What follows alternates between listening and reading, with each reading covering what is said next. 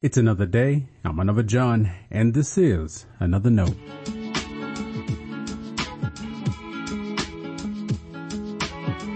Today's edition of Another Note is titled, Because God is Great.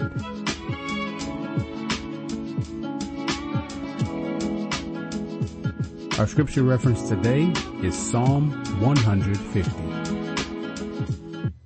As always, may the Lord add a blessing to the reading and hearing of His holy word.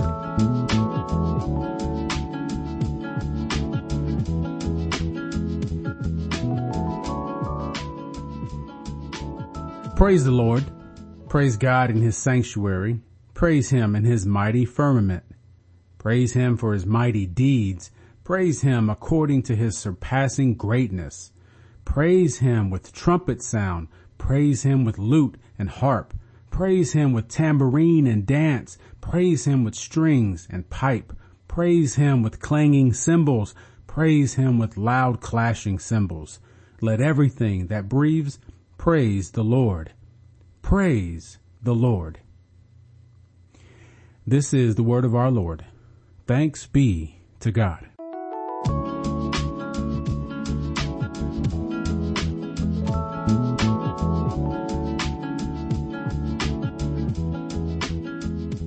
Many Good Friday worship gatherings include reciting the last 7 words of Jesus.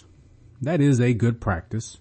Opportunities to meditate on those words offer insight into the sacrifice of Jesus.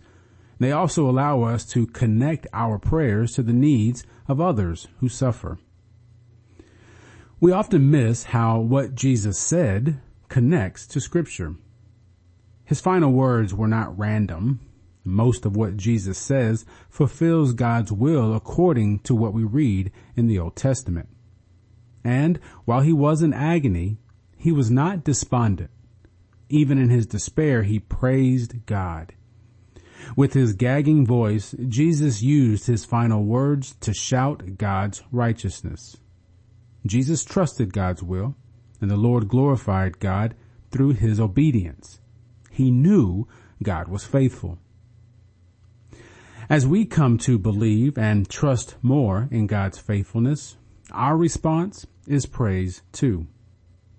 Psalm 150 is the perfect reminder to do so. Notice the psalmist sees praise extending from God's sanctuary to the heavens. This is a mighty God after all.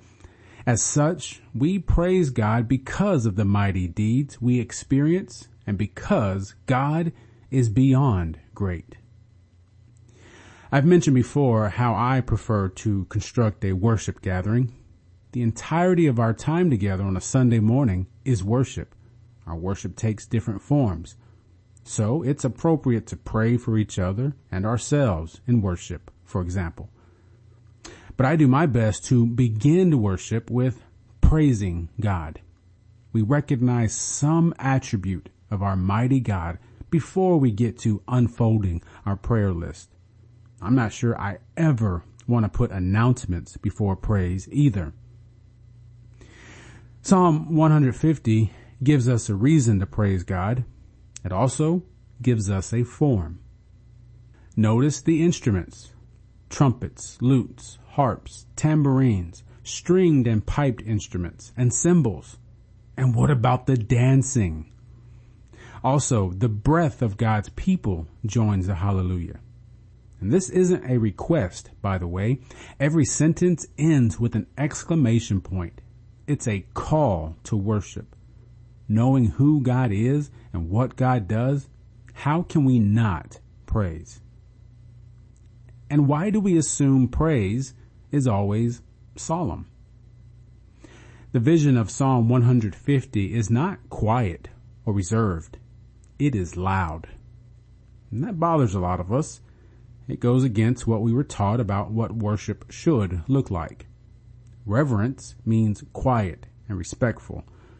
Our last psalm outlines a different approach. I imagine the psalmist would agree with John Wesley.